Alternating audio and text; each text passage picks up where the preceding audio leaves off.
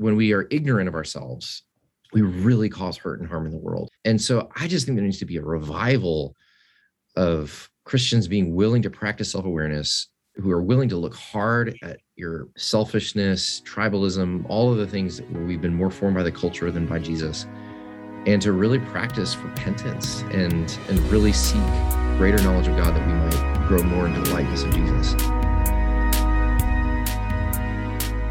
I'm Tommy Thompson, and you're listening to Space for Life, a podcast with honest conversations designed to help cultivate the space we need for a more fulfilling and abundant life. Despite our culture being wired for excess and overload, our souls desperately need the opposite. Thanks for joining us today as we seek to take one more step into a spacious life. Hey everyone, we are in for a real treat today, and this is an episode that I've been looking forward to recording and sharing with you for some time. Good friend of mine, Corey Widmer, is our guest today, and I think that so many of you that are listening will know Corey and have probably been listening to Corey for a long time. And I think we're going to just have a fun conversation about, the life behind him and everything. So let me give you just a little bit of introduction. If you don't know Corey from here, Corey is the senior pastor at Third Church, Richmond. He's a graduate of University of Virginia. And his early claim to fame back in the days when I was going to Third Church and Corey first came was he was the study assistant under John Stott, a very well-known pastor, author, and speaker. And now his claim to fame is just that he's Corey, which is great.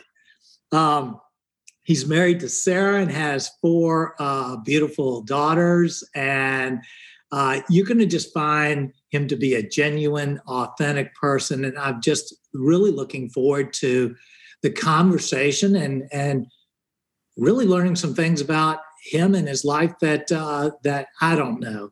He's been really meaningful to our family. He met with my daughter, Perrin, in the midst of her cancer journey, and it was just deeply powerful in her life. And so I appreciate what he does with his heart and with his ministry, but mostly just who he is. So thanks, Corey, for taking the time out and joining me on Space for Life, and look forward to our conversation together. Thanks, Tommy. So grateful to be here. Cool, super. Well, one of the first things, a lot of people will know you, some not, but a lot of things I love to do is just have someone tell a little bit about their story. What got you to this place and time in life? What were some of the meaningful turns, events that stand out in your mind in terms of your story? Gosh, that's a great question. Even just as you were doing the intro, for some reason, I've never done this before, but maybe I'll frame some turning points, as you put it, or frame my story with three words. Okay. That sort of represent some significant stages in my story. I guess the first word would be hope. I have a great family, was raised in a little bit of all over the place. Born in Florida, lived in Connecticut, Massachusetts, outside of Chicago. Wonderful childhood. My parents are great people. But when I was in middle school, my family moved to Southeast Tennessee, and it triggered something in me. I came to find out later that there is a really deep history. I'm gonna just jump right into the deep end here, okay, Tommy? I hope that's okay. Please. I love it. I found out later that there's like a real deep history of mental health and clinical depression and even suicide in my family. And unfortunately, I have that. I have that thread in me. And that move when I was in middle school triggered a lot of that. And so I went into a deep, deep pit when I was a young adolescent. And I've always been the kind of person that is either blessed or cursed with just wanting to ask a lot of questions about like why we're here, what's up with being alive, why do I exist as opposed to not exist, what's the meaning of life? And And so I went into kind of a pretty deep reflective place where I just sort of felt like I was completely and utterly lost. Had a lot of anger and some severe depression, some suicidal thoughts and tendencies.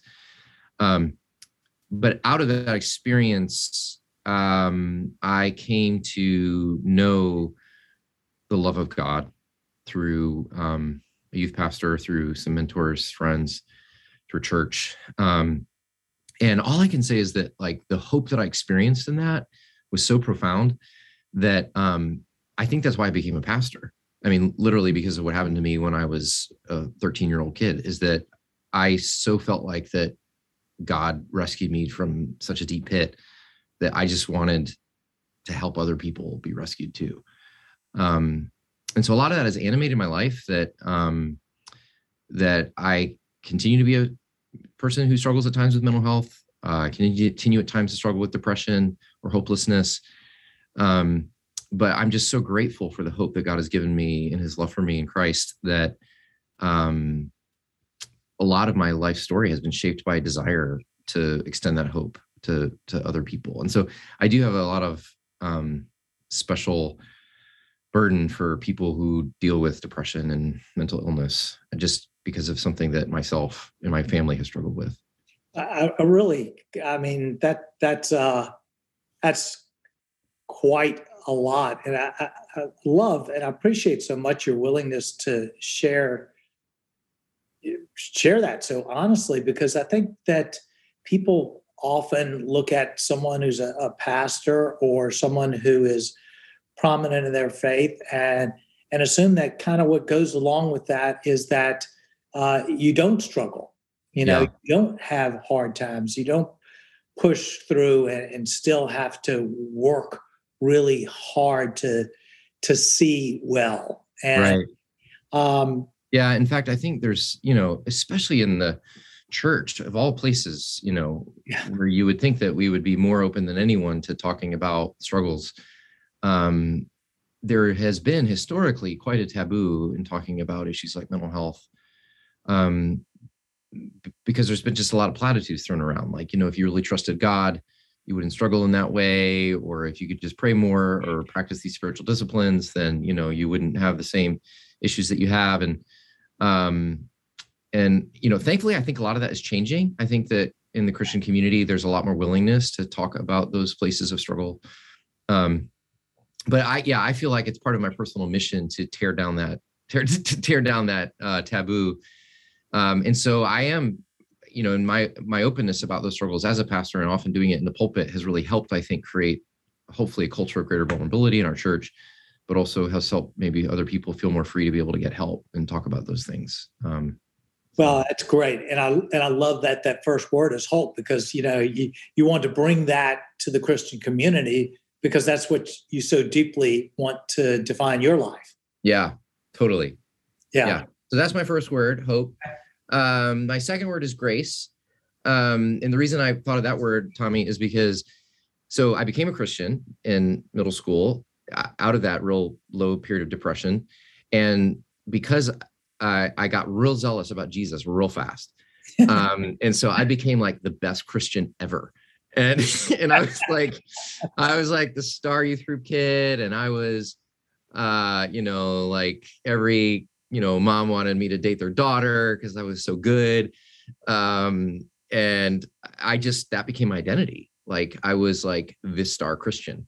First team American. Yeah, exactly. But the problem was it created this, like, honestly, now that I look back on it, it just created this is what the danger of religion. I mean, it can just it created this like serious hypocrisy in my life where, you know, I was dealing with all the same kind of struggles underneath the surface that any high school kid struggles with, but I was just suppressing it all and hiding it. And like, it just a whole lot of self-deceit because I just had to keep up this image of this good Christian kid. And so it actually wasn't until I got to college, and I remember the day I was I heard a talk, and I don't even remember who the person was, but he said something like, maybe your problem is that, you know, he said something like Jesus came to save sinners, but maybe your problem is that you don't actually think that you're a sinner, that when you think about your life and you think about your list of sins, there's nothing on the list And your biggest problem is that you're so damn good. And I thought about that, and I just thought, oh my gosh, like that is my problem. Like I am so damn good. Like I'm not the younger brother in Jesus's story of the prodigal son. I'm the older brother, and I am just gloating about my goodness, and I'm outside, and I need to be saved from my goodness. And so it was almost like a second conversion that I realized that that grace is the basis of the Christian faith. I mean, I would have said that, like, if you asked me, but I didn't really believe it because I didn't live that way. I believed that I actually lived that my own damnable good works, as C.S. Lewis puts it, was the way that I was saved. So anyway, I just had like almost a second conversion where I realized that I was saved by grace. And that's why I became Presbyterian. I don't want to get into like doctrinal stuff here, but like I love being Presbyterian / Reformed because we believe so deeply in grace that there is truly nothing that we can do to earn God's love, that his favor to us is entirely on the basis of his love for us in Jesus, that there is nothing we can do to earn it less or to diminish it or accelerate it in any way, that we are fully and utterly loved and embraced by God. And that is a complete and total finished fact. So that's another, I think, big theme of my life and why I love to preach, because I love to preach about hope. I love to preach about grace. And I had a real conversion in a way to grace. I'm so glad that God saved me from being so good, because that was my biggest problem.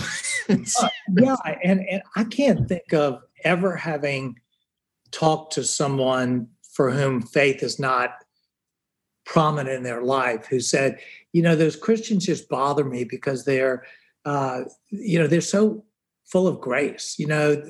It's always that we think we're better. It's always that we think we're better, that we communicate, even when we're trying not to, the truth, that we think we're better, and it's the most distasteful thing that you can never communicate. And yet that's the core. I know. And to put it, the flip side is another way to phrase what you said. I've never heard someone say, I became a Christian because I just felt so judged by those Christians and how good they were that I just decided I had to become one too. Like no one ever. No one has ever said that, Yeah. So, and this really relates to the first word of hope, because the more you know you're saved by grace, the more you know that your whole life is just deeply grounded in grace, the more free you can be to admit your struggles, and you can admit like your areas of great darkness within you. Because you don't have to hide anything anymore, because you're not saved by your performance. You're not saved by your religion. You don't have to pretend. You don't have to put on a facade. You don't have to be a hypocrite. You could just be real because you're saved by grace. That's all, So that's been a real foundational shift for me in my faith that I think has animated my life. Mm-hmm. That's great. So, and then I guess the last one would be, I thought of the word justice, but maybe I would use a biblical word, which is the Hebrew word shalom. Which means wholeness or flourishing, which I think is a more biblical way to describe what God means by justice. And I had a powerful experience in college where a group of friends, dear friends, who are actually still my dearest friends in the world. Some of them, people like Danny Avula and Ramesh and Lawson, Vijay Surya, and folks like that, that we experienced together through spring break mission trips. A movement of Christians. This was specifically in Mississippi, run by a guy named John Perkins. But to see the way that their understanding of the gospel shaped the way that they thought about things like racial reconciliation, the way that they thought about poverty, the way they thought about community development and affordable housing. It was the first time I began to realize that my trust in Jesus Christ, that my belief in the gospel of Jesus doesn't just impact my soul and, my future destiny, but actually should shape the world, that the world is profoundly broken by sin, and God is out to fix it. God is out to heal it. God is out to heal everything that is broken, whether that's broken racial relationships, whether that's broken cities, whether that's broken economics, whether that's, broken communities. That the gospel is a big gospel in which God is at work healing all creation, healing the world. And so that has really shaped me over the years. And for 8 years, I pastored a multiracial church in inner city Richmond, that I was part of with these friends that I mentioned. And even today, I a lot of my passion is about helping build bridges between broken and divided communities, whether it's the Black and white community or communities of different socioeconomic backgrounds and divisions. Real passionate about unity of the church in Richmond, because I really believe that Jesus died and rose again, not just to get us to heaven when we die, but to be a part of a movement of reconciliation and renewal and restoration in the world, and that I get to be a part of it. So that's another big theme, God's shalom, his restoration work. That's another big theme that has shaped my life. Yeah. So, Well, that's so fantastic. And maybe I'll dive in a little deep in with that. Sure thing.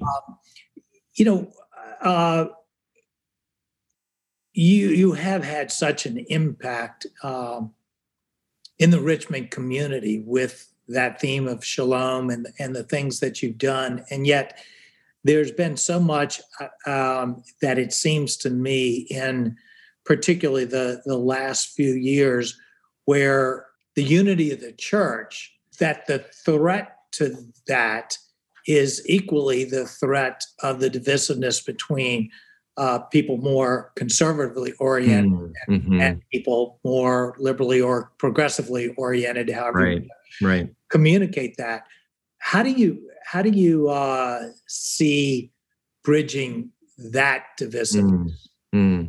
It's very challenging. I mean, you're so right. The last 2 years have been 2 or 3 years. You combine things like how polarized our politics has become, and how in the age of what a polarizing figure Donald Trump was, even within the Christian community, and then put on top of that the pandemic and the way that Christians were responding in various different ways about the pandemic. And then you combine, and then you throw in that the Me Too movement, and then you throw on top of that George Floyd being killed in the summer of 2020 and all of the racial justice conversations. I mean, it has just been like one thing after another. Yeah. And I think every church has deeply struggled with how Christians are grappling with these issues. And so it's been, I mean, I have found it to be very, very challenging. And I mean, what I exhort my friends and our people to do is to stay deeply grounded in the gospel. Because the gospel is not right. I mean, the gospel is not conservative. The gospel is not progressive. The gospel is not Republican. The gospel is not Democrat. The gospel is not beholden to any human agenda. The gospel is not even just like a middle way. The gospel is a different way, an upside down way altogether. Yeah. And so what I often say is like, look, if you're like a more conservative disposition, and like when you watch Fox News, like it makes a whole lot of sense to you, like you need to be asking yourself, like, how is the gospel deeply challenging the sort of innate conservative way that I see the world? Like, where can I let it challenge me? Where can I see that, maybe there's things that I am not seeing in the way that my world has been shaped, that the Bible and the gospel could deeply challenge me on in the way that I'm interpreting this racial issue, for example. I say to my progressive friends, you listen to NPR, you watch MSN or NBC or whatever, where are the things that the gospel needs to deeply challenge you on, in recognizing that you are perhaps also being more deeply shaped by the culture and by the voices that you listen to rather than the word of God. I just think it's really important that all of us are inhabiting like deep postures of humility right now, because we're so prone to attack each other and accuse each other and draw lines and defend ourselves and form tribes over and against each other. So I think the greatest thing that we could do right now is to repent a lot, to have a lot of self-awareness, to deep humility, recognize that, I'm probably wrong about a number of things, and I have things that I need to learn and listen to.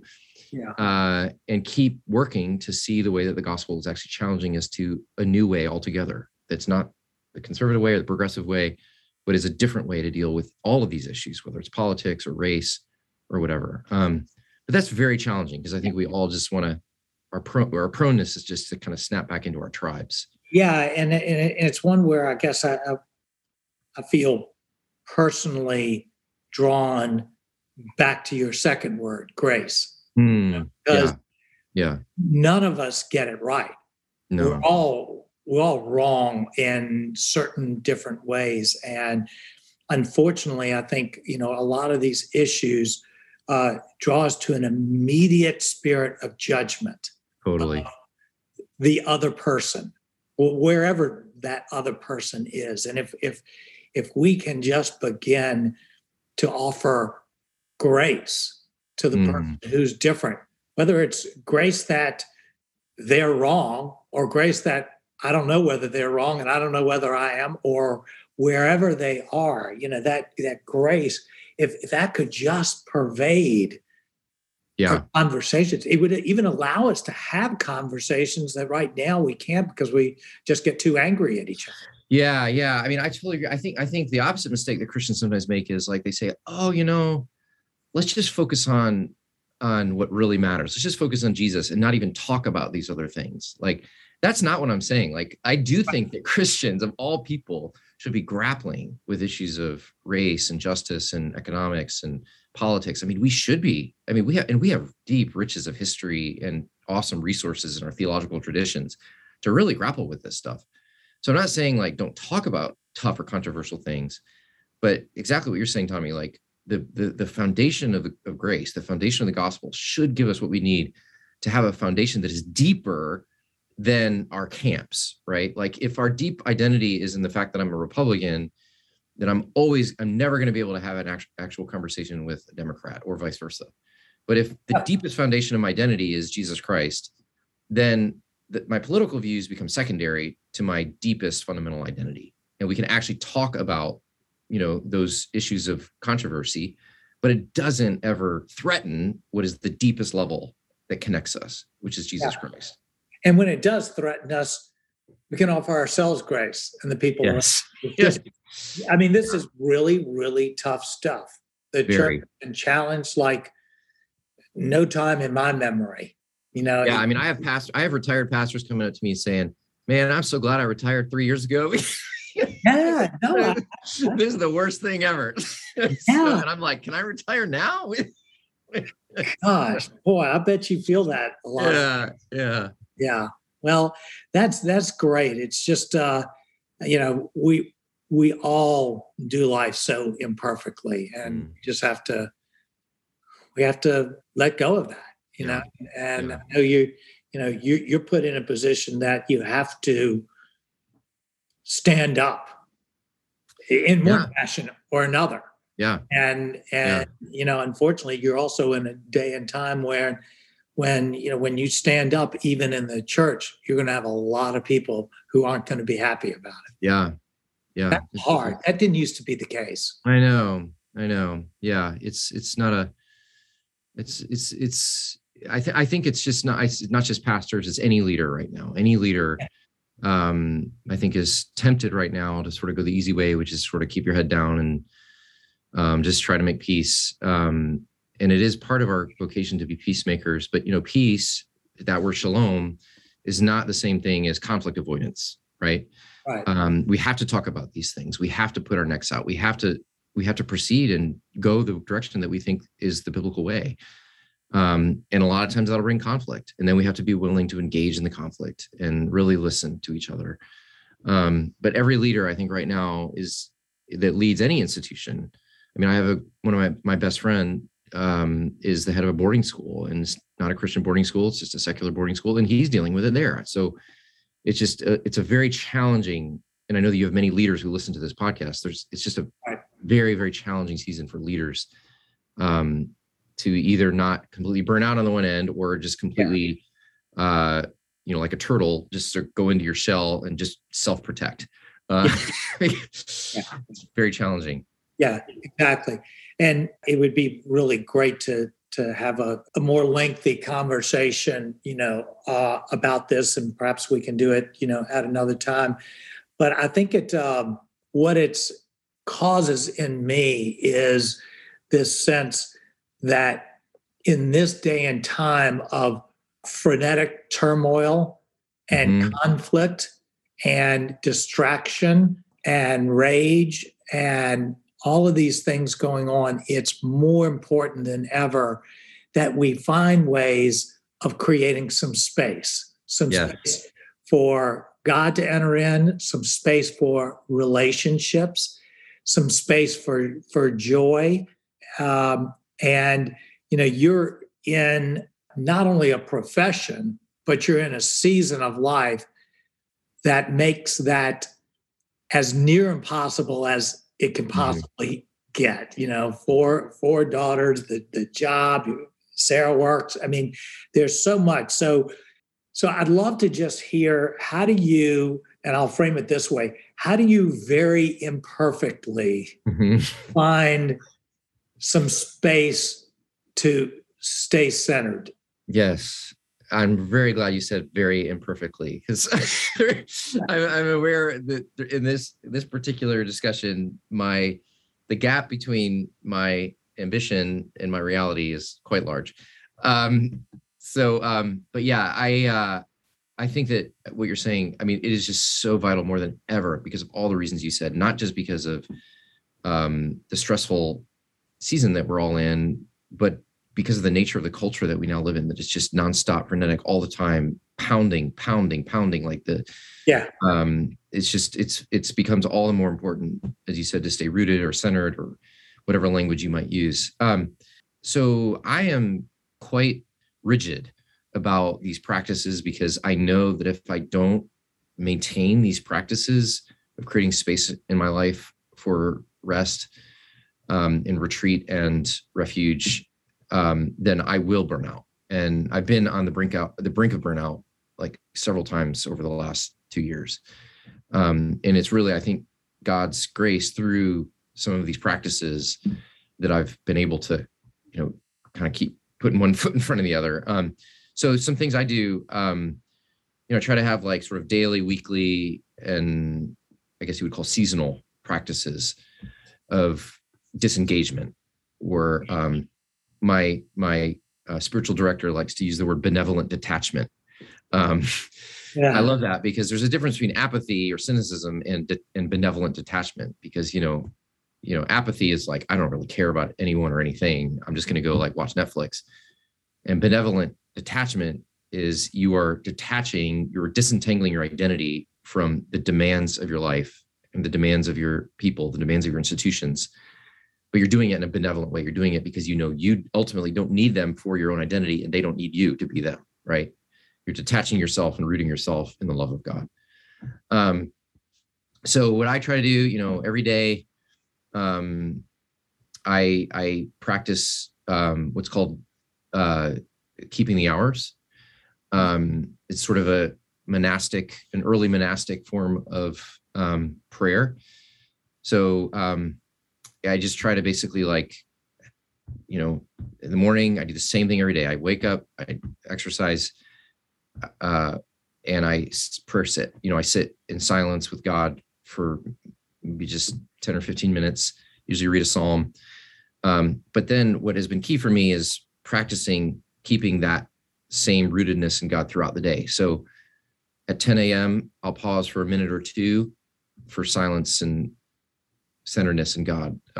After lunch at midday, I take another 10 to 15 minutes. At 2 p.m. or 3 p.m., whenever I can, another 1 or 2 minutes. And then in the evening before I go to bed. And what I have found is that greatly helps me more than maybe what I used to do is just have like a quiet time every morning. But by the time I got to lunchtime, I was an atheist, right? I had forgotten, God. People. Yeah. And I was trying to do life on my own. Yeah. So I have found instead of having like one long quiet time a day, I have like multiple short, very brief check-ins with God where I am silent before him, returning to my rootedness in God, returning. Jesus says, I am the vine, you are the branch. I'm returning to the vine. Often I'll use that breath prayer. I'll breathe in, I'll say, you are the vine, breathe out, I am the branch. Just returning again and again to my truest identity, which is that I am in Christ, Christ is in me. So real practically, how do you remind yourself? I mean, that's a bunch of reminders. Do you have? Yeah, well, a lot of it is habit, like you just sort of getting habits. But I do have a timer on my phone that goes off at 10 and at 2 every day. Okay. And then I always remember, my morning routine is exactly the same every day. So I always do it in the morning, and then it's literally in my calendar, prayer sit, after lunch every day. So I just sort of build those habits. I'm not saying like I get it right every day. I mean, there's a lot of days where I'll miss stuff, but it just keeps me rooted. returning to the vine, returning to the love of God, returning to my true identity in Christ. And there's other things I do, like I've taken email and social media completely off my phone because I found that I have an addictive personality with my phone. So it just, I'm laughing, obviously, because I realized this when I tried to do a technological detox and I took off all the apps, like almost every app on my phone. And I just found that I was checking the weather like 29 times a day because like I was so addicted to looking at the phone. There were no apps left on my phone but the weather. So I just kept checking the weather. So that's great. So I try to use my phone just for the very basic things, like texting and podcasting and then weekly rhythms. I do sort of try to take a Sabbath. I'm sure that some of your other guests have talked about that. I know that you're a fan of that, Tommy, is just having a period of my week. For me, it's from about Sunday, about 2 p.m. whenever I get home from church, because for me, Sunday morning is not Sabbath time for me. It's major work time. So whenever I get home from church, 2 p.m. to 2 p.m. Monday, I take sort of 24 hours where I just completely detach all technology.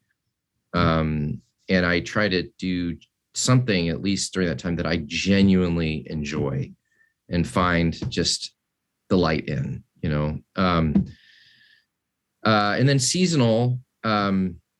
I just have seasonal times where I retreat, a couple times a year, have a personal retreat where I just remind myself, like, what are my purpose in life? What are my priorities? What are the things that are most important to me? And am I living my daily life in alignment with my greatest purpose? Because like Andy Dillard said, how you spend your days is, of course, how you spend your life. Right. So I want to make sure I'm spending my days in the right way, and having like seasonal times of retreat is a great way to just keep yourself aligned with what actually is important to you. Because if you don't, you'll just start living for money or pleasure or comfort or power, or whatever it is that Americans live for. So, well, that's so helpful. I feel like there's this almost overly spiritualized way of thinking that that we shouldn't need really practical, in the weeds things like habits, to keep ourselves centered. If it was deep enough in our heart, we would be able to do it, or we shouldn't have to use hacks like getting rid of things off of our phone. And I've never been a believer in that. I mean, it's funny you say that. I just heard this, C.S. Lewis's book, Screwtape Letters. Yeah. I just heard a quote this morning that I don't think I remember reading, but what the devil is talking to, the superior devil is talking to his younger devil's mentor. And he says, well, I heard that your client became a Christian, but don't worry, all is not, all hope is not lost. It may be that he says that he's a Christian, but don't worry, all of his habits are still directed towards us. Yeah. It's such a powerful line, because like we can actually say we're Christians, but our habits are so oriented towards deformation, towards ways that lead us away from God, away from the kingdom, away from Jesus. Well, so our habits are the most powerful. Yeah. You talk about the culture is continuing to throw it at us, so that even someone like yourself, and I've been a Christian for 40 years, I still am working at this thing hard, day after day, trying to find new ways, because there are new attacks coming. There are new apps coming at us every time. There are new challenges that are trying to infiltrate us. And so no matter how long you've been working at it, if you let your guard down and stop these practices thinking, I've kind of grown beyond that, man, it'll get you the very next day. So I love just the practicality of, keeping the hours and practicing the Sabbath and the retreat times, because I think outside of those very practical things, we're toast. I have tried to live my life without those things, and I was toast. I totally am with you.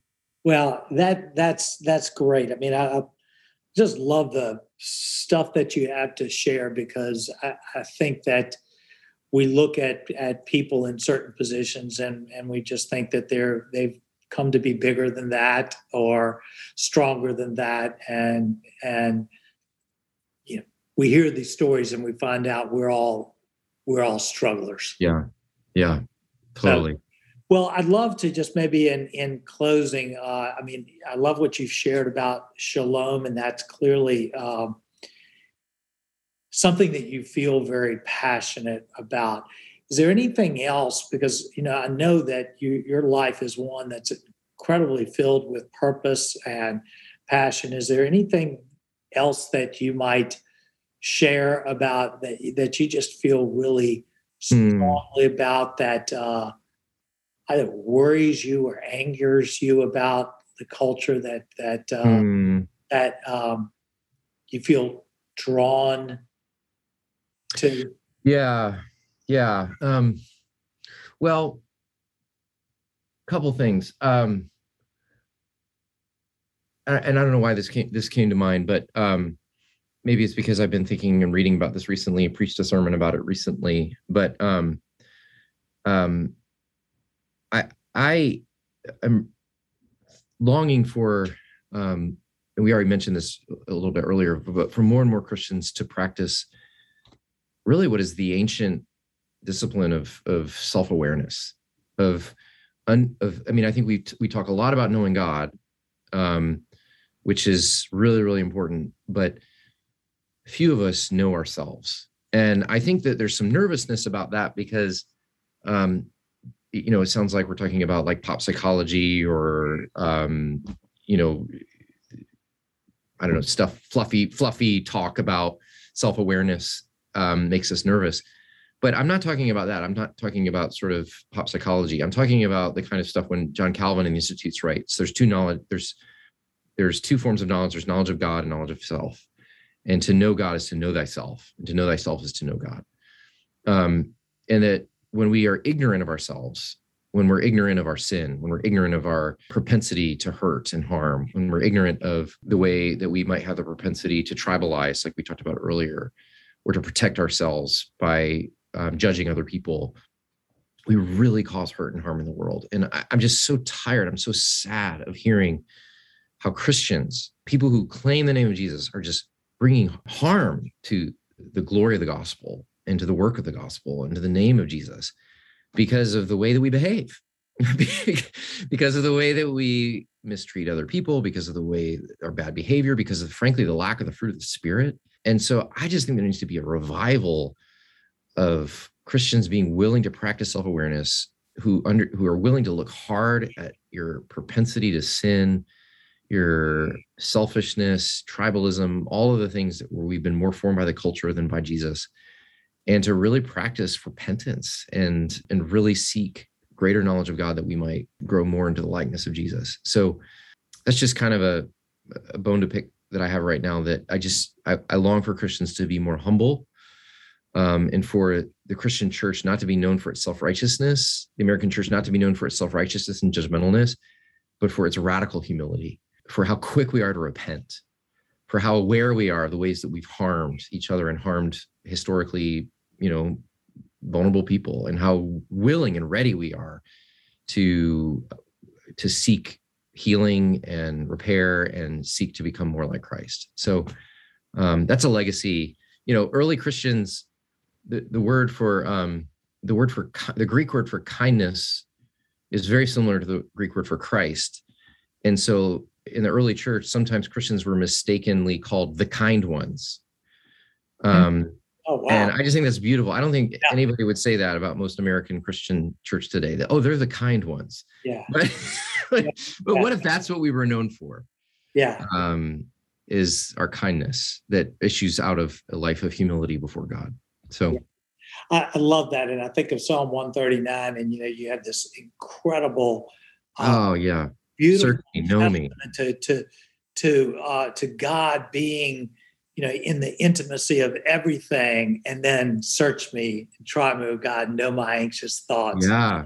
Yeah, he's inviting God even into the darkest places of his life, that God might shine light on those things. And that deep connection between that self-awareness and the awareness of the ever-presence of God in every little part of us. So that's just, that's great. I love that. Well, thanks so much. Gosh, we could go on for hours, but we both have things to do. So thanks so much for sharing. These are just words we all in and out of the church so desperately need. So I appreciate everything, always appreciated everything that you do, and the passion and your commitment for it. And so thanks for being a guest, and I look forward to continuing conversations. Thanks, Tommy, so much. Appreciate you and all you do for not just us in Richmond, but for all the people who listen from all over the place. So thanks so much, Tommy. Great. Thanks, Corey. Thanks so much for listening to today's episode. I hope that you found it helpful and encouraging in your journey. Before you leave, I wanted to let you know of two things. First, if you are looking for more helpful content like this, visit TommyThompson.org. There you will find resources created to help you find space in your life. Second, if you are enjoying this podcast, I would love it if you would take a minute to leave a review. This helps other people find the show as well.